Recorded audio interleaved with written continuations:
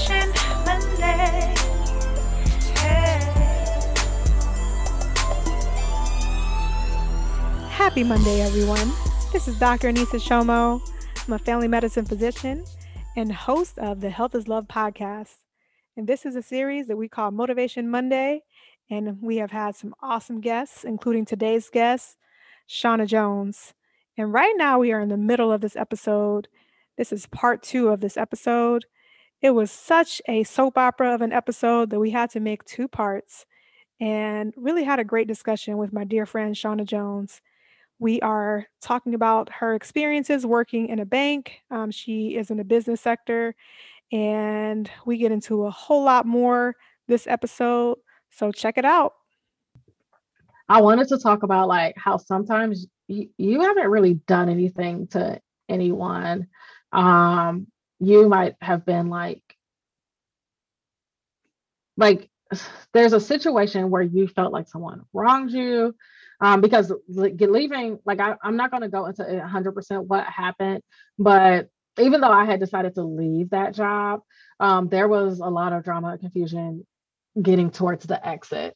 Or one of my colleagues kind of had it in for me. Like, I don't know what that was about. Like, I didn't know her very well, didn't talk about our jobs didn't intersect very well, but she started targeting me in weird ways.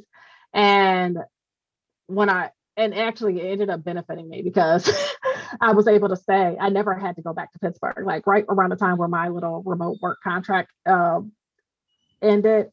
I had already put in my notice and I was like, hey, I don't feel comfortable going back there and like having to interface with this woman. I would prefer to stay here. And do you know which situation I'm talking about, Anissa? I think you told me it was something like she said that you pushed her or something like that. Yeah, she like accused me of doing something that thank God I had witnesses of. Like we had words and she tried to go to HR and say that I assaulted her. And I was just thanking God that I had witnesses to refute everything she said. And like, I'm like, she tried to like destroy me because she just didn't like me. Right. Because she just didn't like me. And that's one of the things, that's one of the things I say to young women, because people will be like, how is it? And people will be like, oh no, everybody's fine. And I'll be like, no, some people are not fine. And the biggest thing about that kind of thing is like, if you are a person who gets jealous about other people and that sort of thing, you need to try to work on that. So, because people literally quit jobs over women just being, or men just being, really nasty to people, really rude, or just, I've had the same thing happen to me at the last job, like the job before the last one I left. I felt like people were targeting me, like for whatever reason they didn't like me. So it happens all the time. It happens all the time where people are just have it out for somebody, and you sound paranoid when you say it, but people really do have it out for people. Honestly, like at the time, because what was crazy about it is the situation occurred and I wanted to go to HR and decided not to. I like complained to my supervisor and was like, I don't know what her sick obsession is with me, but there's been a couple of incidents at this point. I had never complained about any of them because, I mean, honestly, so, my supervisor was like, I wish you would have said something sooner. Like, why didn't you? And my words back to her was like, I'm sorry, but as like a Black person, if I was to complain about everything that a white woman did to me, where I felt like it was some sort of weird microaggression, or I thought she was doing, I was like, I would be in here every week. Like, so such and such told me that my hair looked professional today. Like, what is that? Like, what the hell? Like, what does that mean? Or such and such told me, like, I would be in here every week talking to you about things. I typically let most things roll off of my back because I'm like, I don't talk to her very often. Our jobs don't intersect. So there's really no option, but this incident was so egregious. And that's why we had words, because what she did was so egregious that I had to address it in the moment. And so color me befuddled when I get a call from HR like, oh, she complained about you. I was like, what? That's a mess. What? And so luckily I was like, well, and I told my side of the story and I'm like, well, there were several witnesses. So I'm like, there were eyewitnesses to all to what she did to me and to my response. There were several witnesses. Right. People came up to me apologizing and saying they're so sorry. They don't know why she did that to me. So I was just like, so they did their investigation. They came back. They were like, yes, we not only did we find this investigation, like that this didn't happen, but they also told her, you need to leave her alone. Like, you need to not address her for pretty much any reason. Like, go through her supervisor. And But so my problem is like people like that should just be fired. Like if you're targeting people and that sort of thing, like people shouldn't have to quit their jobs because they didn't do, you know what I mean? Like you didn't do anything wrong. yeah. So that's what's always frustrating And to that's what me. I'm talking about. So like, I guess what I wanted to say is like, you're right. You're 100% right. I, under no circumstances, should have had to quit my job. I mean, I didn't quit it. I quit for a multitude of reasons. This was icing on the cake, Right. just like, okay. But I shouldn't have felt like I did not want to go and finish out my tenure. Like I did, where I was like, my thing was, I'm like, if she's willing to lie about this where there was witnesses, I would hate to be back in the office and like bump into her in the kitchenette and then all of a sudden I've done something else that I did not do. So but like I guess my point is like sometimes you're in a situation, the environment is toxic, people are legitimately doing harm to you. So my environment had become very toxic to me. I have this woman that what's crazy is like after this incident, I started thinking about it and I'm like, no, actually, this was not the first thing. Like she's been doing things. I just haven't really been saying it, but I've really been letting stuff just kind of rolling off my back. So I'm just like, so as I'm talking to my supervisor, when I went to go complain to my supervisor and to be like, please tell her to leave me alone. If it happens again, I'm going to HR.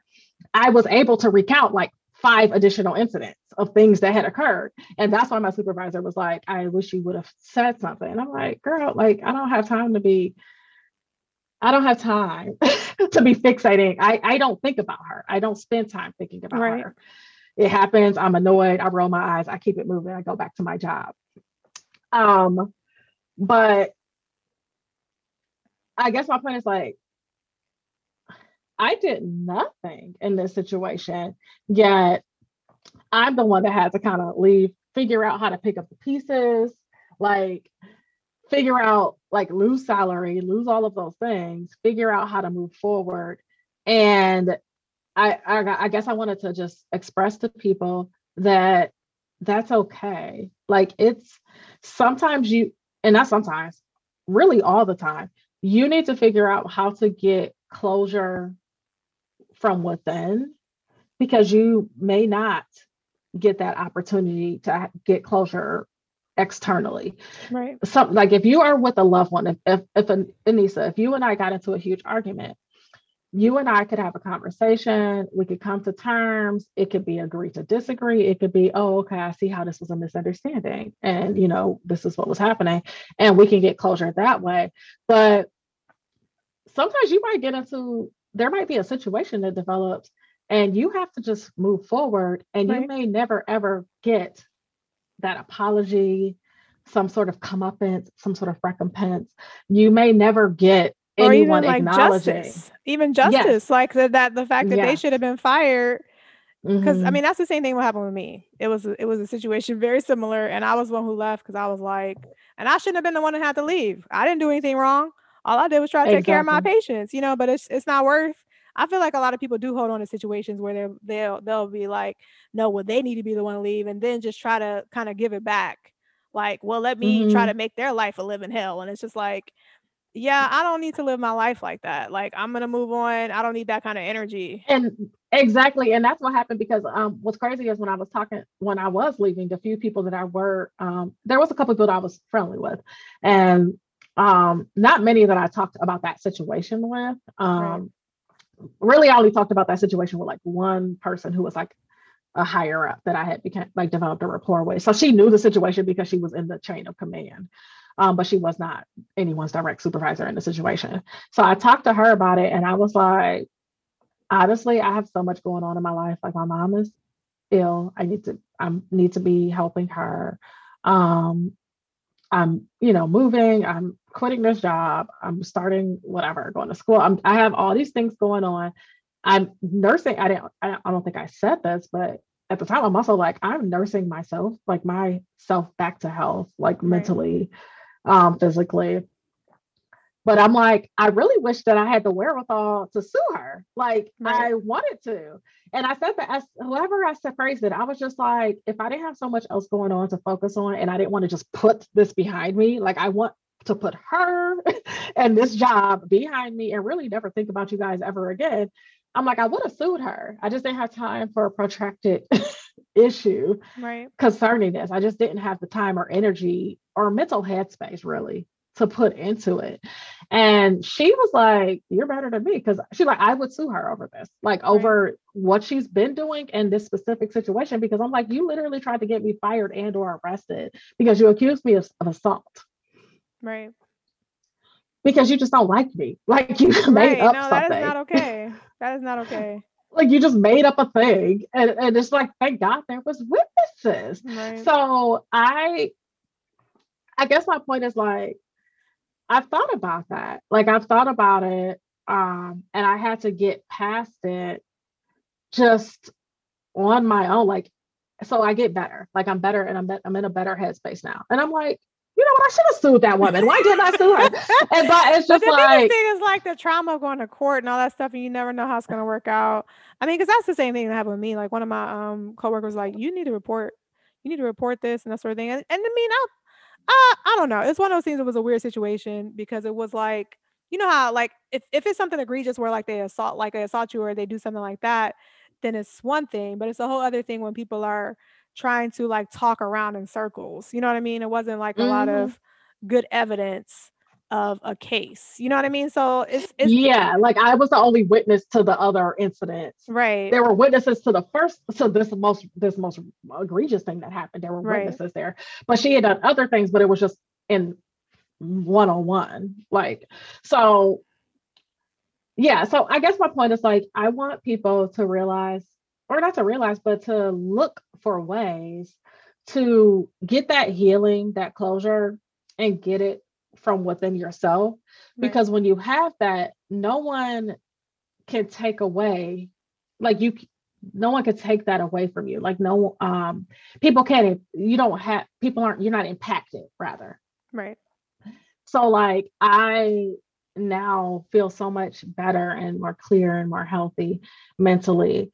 So if I was to encounter the same situation again, one, I would complain immediately about the first incident. Like my advice to people now when I like if I have a friend that's going through an issue, I'd be like, take them to HR. Like immediately. Like just like do it immediately. Because I think that sometimes, especially Black people in America, like you resonated with what I said. It was like, if I said something every time a white person did something I didn't like, do you know how often I would be in here? Like emails to HR every week. Exactly. It's just like they're gonna be like, girl, what are you doing? But my thing is like, address things in the moment. Like I feel like and it sounds like I'm victim blaming myself. I'm not. I feel like I kind of let things kind of pile and I wasn't recognizing. And that's the thing, like recognize your triggers, like recognize, learn what your triggers are. And that might come through therapy. I'm a big advocate lately. I've just been like, yo, go to therapy. Like you need to, even if you feel like there's not a specific thing you need to work on, like maybe go talk to somebody, because sometimes like as you're talking, it happens, like things come out, things get exposed, you start realizing what's going on. So I'm like, now I kind of have learned to recognize what exactly about a situation is irritating me. Right. Because sometimes I would be irritated and I don't know why. Like, I'm just like, I am really, every time I come up, I'm annoyed and I don't know why. I don't know what's going on. And what it ends up turning out to, when I bring it up to my therapist, she was like, you don't see the connection? And I'm like, no. I'm like, no, I know. She was like, you don't see how this is connected. And I'm like, I just simply don't. And I learned that one of my biggest triggers is uncertainty. Yeah. Like I don't like confusion. I don't like uncertainty. And which sounds like, well, no one likes confusion and uncertainty. And I'm just like, no, like I've learned to spot it. Like, so now I can see, okay, I need to ask her for clarification about this, because if I don't, it's going to give me anxiety. Right. Like I'm going to have anxiety trying to figure out this specific thing. So now I know to ask for it. Right. And so like once you learn those things, you find ways to kind of fix things within, like from within. Right. Don't like you're not looking to someone else. Right. And you just learn. And then the biggest thing about like even like reporting stuff to HR or like learning the science, because I learned a lot from that lesson too. One of the things that I learned is that no, fair. Keep talking. I know. Sorry. I lost my train of thought though.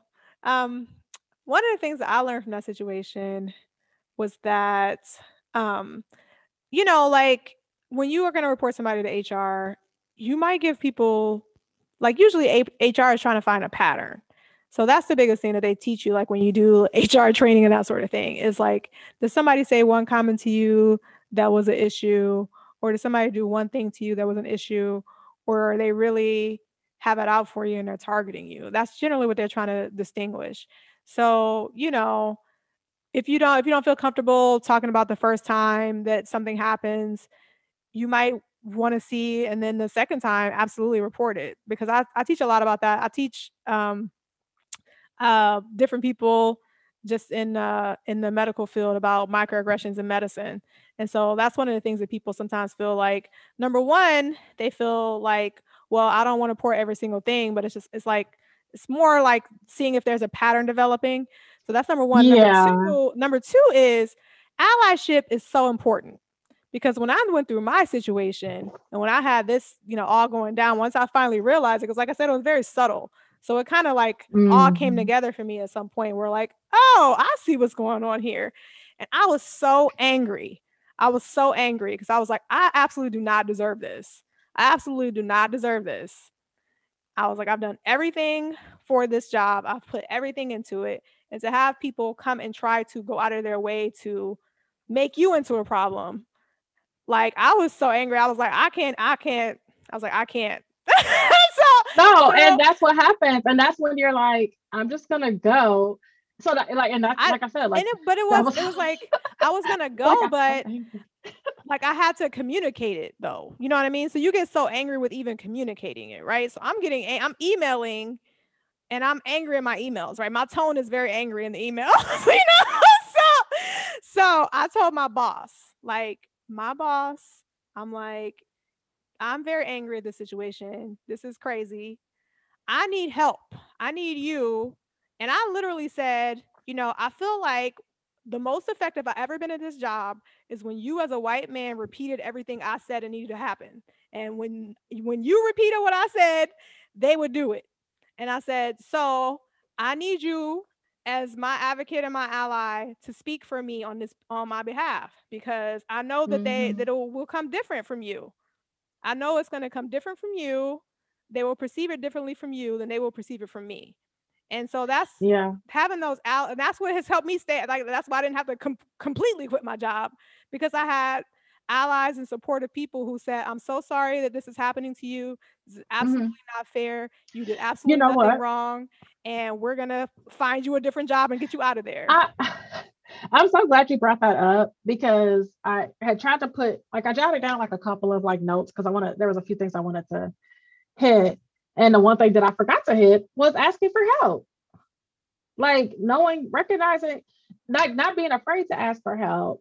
And, and taking that step. Like if you recognize you're in a bad situation, really looking, like kind of doing maybe a self-eval of like what your resources are. What are your available resources? Because you might not see a way out. Like I said, like I'm 100% aware that everybody just can't up and quit their dang on job. Everybody just can't do it. And I'm not advocating for that. Like you need to do that self-check of like, okay, so what do I need to, is there a 6-month plan? Is there a 1-year plan? And it helps. I have another friend that was recently in a very toxic work environment, and she literally had like a post-it note on her computer, a countdown to putting in her notice. Like she had a countdown going on. And she would like change it to like the number of weeks. And that was what helped her just get through the rest of the Right. week. She was waiting for like a specific point in time where she would like earn some sort of bonus. And she was like, as soon as that bonus is in the bank, I am putting in my notice. And she had a countdown going and it really helped her. And so, whatever that point in time is, like just trying to figure out how am I going to cope and get to where I'm going to be.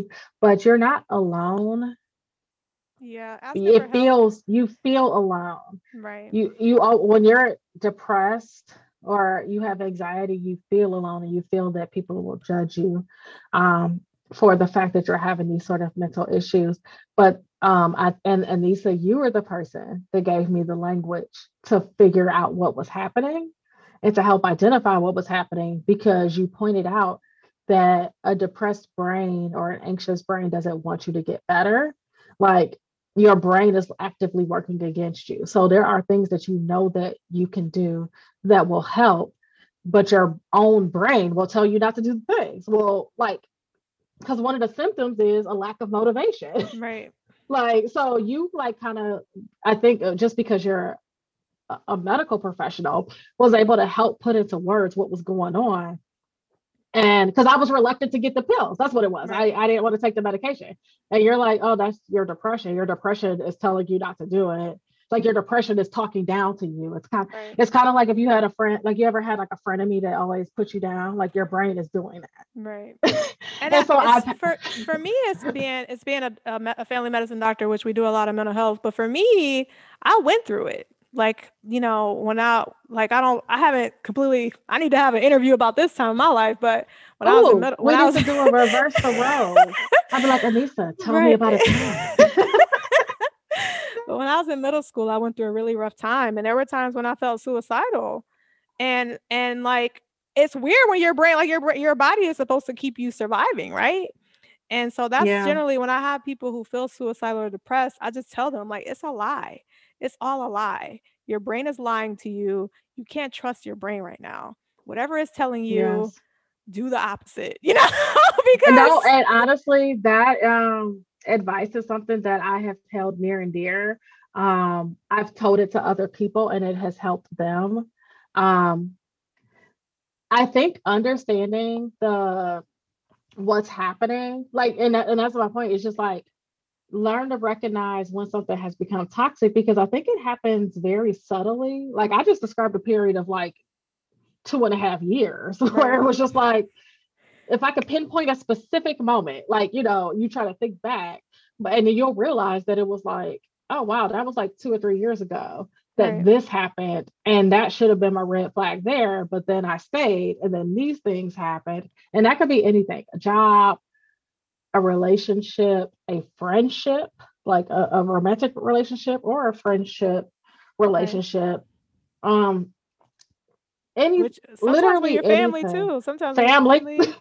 Rochelle and I already had that conversation, but I listened to the Rochelle episode, and I did not realize that she had gone no contact with her dad, but I was glad to hear it because of some of the things that I wanted her to put herself first, and it sounds like she really has. And I've been able to recognize that, and it's kind of crazy because so I went to therapy, but it was very briefly. Like I did just enough to I was like, I feel like I'm going to snap, and I needed something to help me not snap. And then I actually got on like a medication, like an anti-anxiety medication, and it helped. And then I stopped going to therapy because one, I don't think I connected very strongly with my therapist. Mm-hmm. And once the medication kind of kicked in, it blunted a lot of my anxiety, which was my biggest issue. Like I couldn't deal with the anxiety anymore. Yeah. But I I had hit my 1-year anniversary. So last year in 2020, on my birthday, I started therapy. So this year in 2020, on my birthday, it was my 1-year anniversary. So I'll always be able to recognize when that anniversary hit. But I dedicated myself to going on a regular basis. And I was talking to my husband once, and he was just like, I feel like I'm noticing the change. Have you noticed the change? And he was like, yes, like you're much lighter. Like you're not like he was like, I definitely see like there's more like a levity to you that was not there. And sometimes it's very difficult to recognize that. Like he had a situation where he was in a toxic work environment and he left. And maybe a month or so later, I remarked to him that his demeanor had changed. Like, you don't always recognize it. It's very subtle. It kind of creeps in and you don't realize it's weighing you down, but it is. So if I could like leave anyone with any lasting thing is like, learn to recognize like the triggers or the things that are no longer serving you, or what's going to take you back to like a negative headspace, because knowing what my triggers are has helped me navigate things that normally I would just be irritated by. And it would turn into like a big to-do and I'm just annoyed, But part of that learning your triggers was asking for help to like asking for help to figure them out. Yeah, ask for help. Like first of all, I love psychology and I'm reading about it all the time. However, until I got into actual therapy, like I wasn't able to navigate these things. I just, so it's just really helpful. It's really helpful to ask for help. Do not feel, don't feel like discouraged or embarrassed by the fact that it's an issue. I've heard that before. I've heard people be like, I'm embarrassed that this is an issue that I'm dealing with. Right. Like, why am I not stronger? That's a myth. Right, exactly. Yeah, there's a lot of stigma around mental health. I think people don't really understand it. And I try to explain it to people in that it's a lot of times it's the chemicals in your brain that are, having issues. And there's a lot of things you can do to boost that serotonin, that norepinephrine. We have medications, but there's a lot of natural things you can do too. But I just tell people like, it's just like having an insulin deficiency where you need, where you might need help with some insulin if you have diabetes. And we just have to try to normalize it. One of the biggest things I always say is, in America, it's one of those, it's just we have a lot of problems, but mental health access and just mental health, the way we talk about mental health in the US is problematic. And I just say, could you imagine what kind of country we would have if instead of having bars on every corner, we had mental health that was accessible to people, that was cheap? Like, what if you could go in and get a $10, therapy session instead of a drink, If I could make a single reform if we had to keep the current and structure of health insurance in this country, which is whack, our health insurance situation is whack. But if I could only fix one thing, what I would fix is mental health should be just preventive care. Like it should be up there with everything else. It should be up there with the physical. Although I guess the physical is only once a year, but it should just be a thing that people at least once a month. There should be like 12 wellness checks a year, mental wellness checks a year that should be permitted. And we would probably see a decline in a lot of other issues. Right. Just like I saw somebody tweeted one day, they're like, half the people in therapy are in therapy trying to learn how to cope and deal with the people in their lives that refuse to go to therapy. And I feel like that's probably accurate. There's no way to make that a quantitative thing, but I feel like that's probably accurate. Like you would be surprised. Like there are so many people that now that I've been doing this, like going to therapy regularly for a year, I'm just like, this person needs to go get them some therapy. Like I just be talking to them. But see, that's the problem with the stigma. People don't want you to say you need to go get. I mean, the thing is, if we all did it, then it would be more. We would be able to talk about it more openly. But the problem is, people would be like, "Well, what you trying to say? I'm crazy." And I always say, I feel like we all a little crazy. There's different ways we manifest it, and there's people's crazy you could deal with, and there's some people who got a little bit of double. Hit me with the that's a quote from the movie Scream. Like we all go a little mad.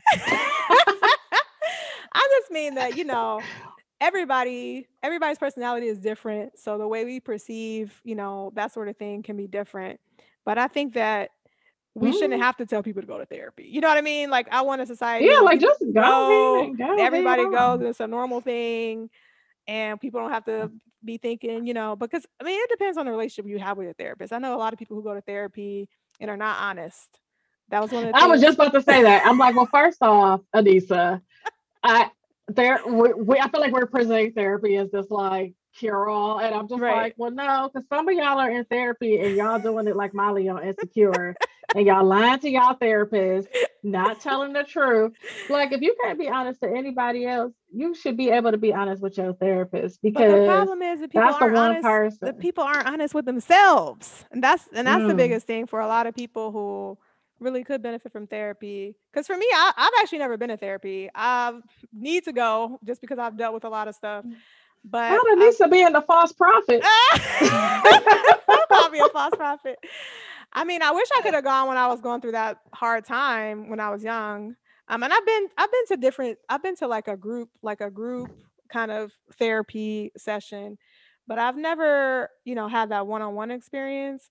But for me personally, I feel like I'm very honest about what I have going on and how I feel. Sometimes it is hard to recognize, like you were saying, like, your triggers and that sort of thing. So I definitely do feel like I want to go to therapy, but it's just one of those things of, first of all, I'm just very honest with myself. So I can say like I feel like I think before like for me that's like step 1. Step 1 of, the fact that I want to go to therapy is that I can recognize when I feel a certain way. Like I'm very in touch with Mhm. my emotions and I'm very in touch with my truth. And even if I'm embarrassed about something, I'm not going to lie about it. Like, I just feel like a lot of people get really embarrassed about a lot of things and they create these whole stories and these whole narratives. Mhm. So it's like, how is Girl, therapy people supposed be. to help you I'm if like, you you don't made up a whole backstory instead of just admitting. right? I think that's part of it is just that people have to let go of that embarrassment of because people like we all like that's one of the things I talk about in my book is like you have to forgive yourself. I feel like a lot of people have a hard time going to therapy and being honest because they still are feeling like, well, I wish I wouldn't have done that or I should have done things differently. And it's like Mhm. most of us go through situations that we've never been through before. We don't know how we're going to respond to Mhm. it. We're just responding to it in the moment. So you have to have some forgiveness of yourself to know Mhm. that you're just a human like everybody else. And we're going to make Yes. mistakes and we're going to need help and we're going to but first of all, you have to be honest about that. Yes. I listened to. I'm not gonna say the podcast because I'm not gonna plug another podcast. Listen to Health is Love, everyone. Listen to Health is Love. And buy the book. Um, No. but no, on another podcast, on another advocate for therapy, she talked about that getting past the anger towards yourself for dealing with or handling the situation the way that you handled it. And what her therapist told her was imagine yourself as like a child that you have to nurture and take care of and raise and just continue to raise like you're continuing Like to nurture nurture, yourself. like yeah. Exactly. And it's like would you so if your child made a mistake, say you just bought a fresh gallon of milk and your child accidentally knocked it over and it spilled everywhere and you're like, oh my gosh, I can't believe you did this. Like, would you continue it? Like, would like a month from now you be berating that child over that milk? Would a year from Right. now, remember that milk that you spilled? What the hell? Like, what was that? Like, would Right. you do that? Like, no, you would, Move salvage what you on could, and maybe right. tilt the gallon back up, clean it up, grab some paper towels, clean it up, mop, do whatever you need to do, and then you will move on. And so, literally, for a while, and I said, if you find a mantra that resonates with you, that's something that maybe put it on a post-it note and put it someplace where you see it. Um, so I put stuff sometimes around my computer at work. Like I'm sitting there all day, might as well put something there that will make me feel better Yeah, like or affirmations. Affirmations can be really helpful for yes, people. they can. And so for a while, like when I was kind of in a low place. So I quit my job. I went to culinary school, decided culinary school wasn't for me, took another job that I wasn't sure that I was really into, and was just kind of feeling a little down. And so one of and then I heard this spilt milk analogy, and literally wrote down like what she said, which was clean up the spilled milk of your life and look forward. And that helped me. It's just, okay, so this happened. It happened. Now what? So what we're gonna do? We're gonna fixate, ruminate, think about, ponder, maybe ponder the lessons that are in it, but do not sit there and harp on the situation that happened, because that situation happened already. I mean, think of it like economics. That's the sunk cost. It already happened. Right. So what are we taking from it? What did we learn from it? If the answer is nothing, if the answer was, oh my gosh, I learned nothing, these people were terrible to me, they did, then okay, the lesson that you learn from it is how to read the signs of a terrible person and how to curate your life accordingly. Right. So I try to curate my life. Like I check for the people who are checking for me. I put the energy into people who are putting the energy into me. I try to think about what is bringing value, what no longer serves me. Is this still serving you in the same way? Right. Is something that you used to enjoy suddenly become a drain for you? So for a recent example of that, completely unrelated to anything we've been talking to, Chrissy Teigen, she put out a notice that she was leaving Twitter, and people were like, oh my gosh. A couple months ago, I was like, I was thinking to myself that she probably should get off Twitter. Right. Because I follow her. I was seeing her messages, and I was like, it reminded me of how I was reacting to the things that I was seeing before I stopped using Facebook. Right. Like I sat there and was like, this isn't serving, like it's not serving me. It's bringing anger, anguish, angst. Like I'm not keeping up with cute kittens and who had a baby anymore. I'm having these long, like, it's just diatribes or discussions about politics and it's just it's emotionally and mentally draining. I do not want to see that my best friend's mom is a jerk who hates whomever. I don't know, hates. Right. And that's the biggest thing about social media. Social media can have its good points, but it also can have its bad points. So that's the biggest thing. You have to disconnect at times and just try to learn the signs. Like I'm the same way. Like when I feel like, I really don't mess with Twitter all like that, because Twitter can be a lot. And I mean, now I mostly just use it in a superficial way, but but even on my Facebook, like literally Facebook only shows me birthdays and congrats, because that's how I've curated my Facebook to only see positive things. And that's what I'm talking about, like curating your life. So like for me, Twitter can be draining if you allow it to be. Right. So I guess the worst thing about Twitter is that if you say something and you don't have your account private, then anybody can see it and then anybody can respond to it. Like anyone who searches any term, and there are like psychos out there that like literally search terms or have alerts for terms and will come and attack anyone who says anything about the topic. Right. So there's those things that could occur. The great part about it is that you get exposed to when you see things that you never would have seen, like, or you can learn news really quickly. You can figure out what's going on. If I see a news story that I'm interested in, I can search it and I can see people in real time talking about it. So I think that the lesson there is just kind of curating your feed. Right. And for me, I look at Twitter more than I actually post. And me too. And so I have like 70 followers because I don't. Very seldom. It's far and few between. Every now and then I'm like, I feel moved in my spirit to say something. But for the most part, I don't say anything because I really don't want to interact with anyone. I just kind of want to see things. I want to see puppies. Or not. Actually, that's a lie. I want to see kittens. I don't care about puppies. If a puppy filters its way in, then that's fine. I'll look at it and enjoy it, but I won't enjoy it as much as if it was a kitten. So but I want to see food. So lately I've been literally following like chefs and Black creators. Like that's what I've been following. And there's people who I actually agree with the things that they say. I enjoy their opinions, but they bring an energy that I'm not trying to have. And so I'll unfollow them. It's not like it's like I'm just some people like that. Like they like the banter. They consider it banter. What I would consider an argument, they consider banter. And that's what serves them. They like that. They like that energy back and forth. I don't want to see you arguing back and forth with somebody about Nothing, is it okay basically. for men to call women females? I don't care. Like, no man in my life is doing that. And that's what I care about. I don't care if random person on Twitter want to say it. And so, and that's my thing. Like, my thing is like, I'm not, if I see that the energy somebody is bringing is just kind of like bringing that frenetic, argumentative, right, I back off. Like, I'm just like, all right, well, let me go ahead and unfollow you. You're not bringing what I need.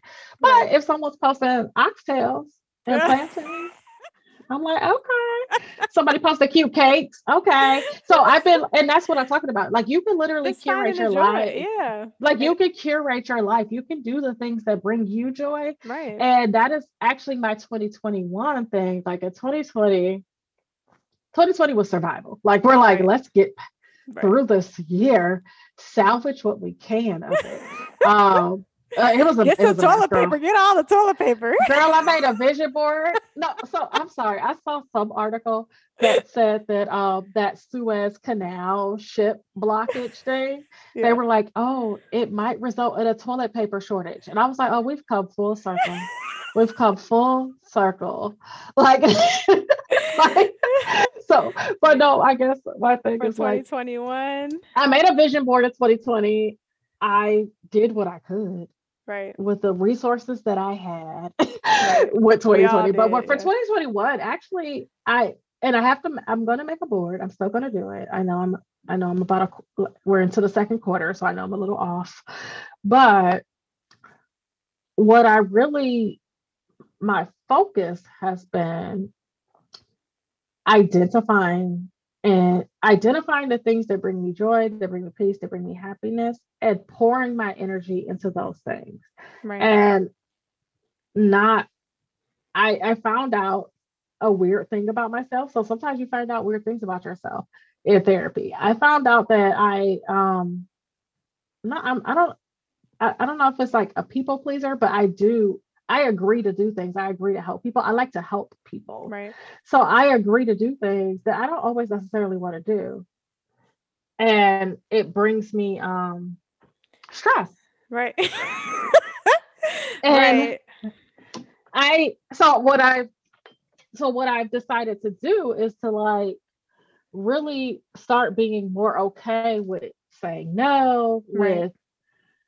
with just being like, like, no, I'm sorry, I'm not going to be able to do that. Like that kind of stuff. Like I didn't know that because like my friends think I'm super straightforward and I'm, I say what's on my mind and I do, but there was still this part of me that I didn't even realize was there. Like I didn't realize that I was overextending myself until I started recognizing, like you said, like I talked about, learning to recognize your triggers. Like, well, why is this upsetting to you? How did I even get here? How am I involved in it? How can I extricate myself from this? Right. And I actually have talked to a life coach. So like after I went through that whole situation where I changed jobs, I talked to a life coach about that too, because I had that same problem. And one of the biggest things that we talked about was just like figuring out what your values are and only saying yes to things that are in line with your values, but also, like something I learned from somebody else was if you say yes to one thing, you have to say no to something else. Like you can't just add stuff to your plate and add stuff to your plate. Mm-hmm. You have to think about, well, if I say yes to this, then what can I say no to over here? And the other thing is you don't necessarily have to say no, because sometimes it's hard to say no, right? You can say, well, let me think about that, or I'll get back to you, like the no. So there's just a lot of strategies. I don't like a non-no. No, I think that people should just be more comfortable with saying no. And I'm serious. Like I've become an advocate of the no as a sentence. Yeah. Yep. No period. And like without even the explanation, because really no one is owed an explanation for how Why? you spend your time or what you're choosing to do. No one is owed. I can determine that like a certain level of friendship. Like if you call me and at least if you call me and ask me to do something and I'm not able to do it for a reason, I'm going to tell you the reason. I'm not Right. going to just be like, no. But I mean, but in all honesty, even you would not be owed that Right. additional explanation. So I think that like we need to, as a Reduce as the a society, stigma. I think in Reduce the general, stigma we on need to no. like what yeah, make no okay, whatever, Right. normalize no, like Right. whatever they be saying on Twitter. Normalize no. No, I No, mean yeah, my it's thing is important. like, yeah, like people do feel obliged. And I think the point of the matter is you're not obliged. You're not. You're putting that on you, or you're allowing someone to Right. put that obligation onto you. And you don't really have to. So But I you think don't have to part be of a it is jerk. Like you don't have part to of be a jerk. right. Just start. I guess like I wish that I think that both of us are basically saying like it's really helpful to be honest with yourself, Right. and that will alleviate a Right. lot of stress and strife. And being honest with yourself will, and being willing to act on that honesty Right. will alleviate a lot of stress and strife. And it's better. I mean, it's easier said than done. Right. I'm not going to try to act like, well, now I just tell people I ain't doing it. Right. Like, that's not that's And not I think for 100% me, accurate. I had to like learn a little bit more just on myself. Like, that's why that's why I wrote the book about reflections, because Yeah. I do pretty well with processing things on my own. So it was like a lot of writing, a lot of processing that I did when I was going through a lot of things in like a short amount of time. And one of the things that I had to really think about was why? Why do I overextend myself to people? And I think that for me, it was just like I really did enjoy, because that's one of the ways I cope with things is like community service. And so it makes me feel better about myself and Hmm. to just be like doing all this stuff. And I just had to be like, you don't have to do that. You are enough. You don't have Mm-hmm. to do all of these things to feel better about yourself. Just feel better about yourself. Yeah. So, For me, I don't think that I don't think that I'm doing it to make myself feel better. I think that I genuinely do care about mitigating my impact on other people's right, lives. So, and I don't, so like what happens is like, if I can't assist with something, I feel like I have to find the solution. yeah. And I think that that is just ingrained in me. Um, It's ingrained in a lot of people, especially as it women. based off of just like we'd have to have a whole other podcast to talk about stuff. But there's Yeah, the people who I pattern myself after, whether I want it intentionally or not, the people who raised me and who I pattern myself after were problem solvers. They were fixers. right, And I think that sometimes I'm like, well, I think that like if I'm like, oh, I won't, I'm not able to do this. I need to figure out blah. What really actually I don't need to figure out blah. right. Like I don't have to Exactly. figure that out. Like Exactly. it's not for me to figure it out. Like you did your obligation to the situation. And like I said, like it's fine if you want to be like, I'm not advocating people being jerks, but I You have to am have advocating boundaries. people standing up for, yes, I am advocating people standing up for their due. Like, what Right, are you due as a person? right. Because people will take that and run with it. Like, Hmm. they will take your kindness and they will run with it. And you have to be careful. Like you have to be careful with who you're extending that kindness to, because some Right. people are master manipulators Yeah. and they will continue. So you have to recognize that, like, hey, I'm the type of person that likes to help, and I'm a people pleaser. And then start thinking about like, hey, am I doing too much? Am I adding to my own stress because I'm Right. constantly doing too much? And then why is that? Who am I Right. extending myself for? Are they old this overextension? Some people are. Yeah. Like if Some it's people your like some people parents, are. like if it's your mom, or Yeah. you know, like if you have a good relationship with your parents. They've done it for you, like, you know, and like that, you know, they would do it for you, and they would truly do it for you, not people, you know, not people that you think that you're like, oh, this is my friend. Sometimes you know, we do a whole nother episode on friends and identify friends and people we thought were friends. Right, yeah, for sure. But yeah.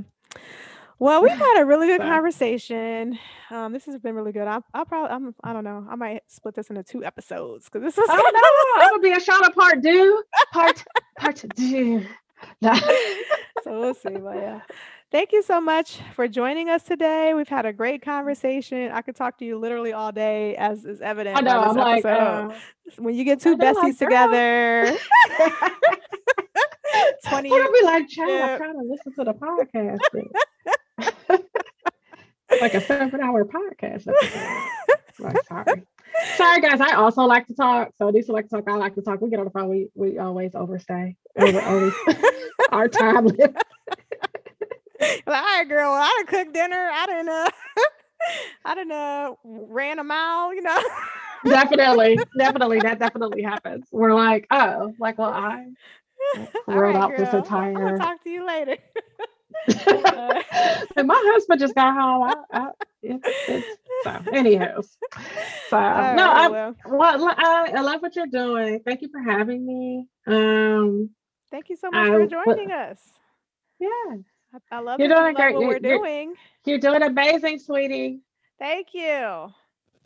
I just really want to, you know, inspire people and motivate them. And I said, well, I have some really inspiring and motivating friends. I feel like I have a lot of friends I have really great conversations with. So I just wanted to kind of share some of that with the world. Because, you know, we talk like this all the time, you know? That is true. I'm like, listeners, this is really you eavesdropping on an episode or a conversation rather of me and Anissa's normal conversations. Yeah.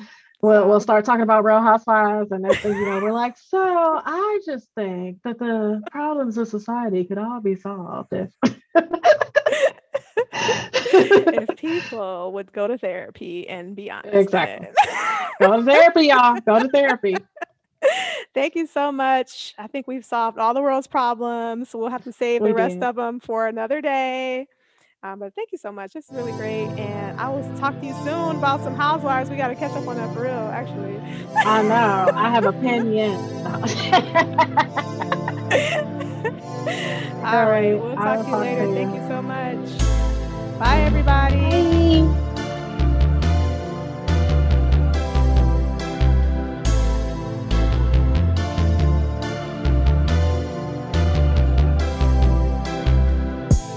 Motivation Monday. Motivation Monday. Motivation Monday. Motivation Monday. Motivation Monday. Motivation Monday.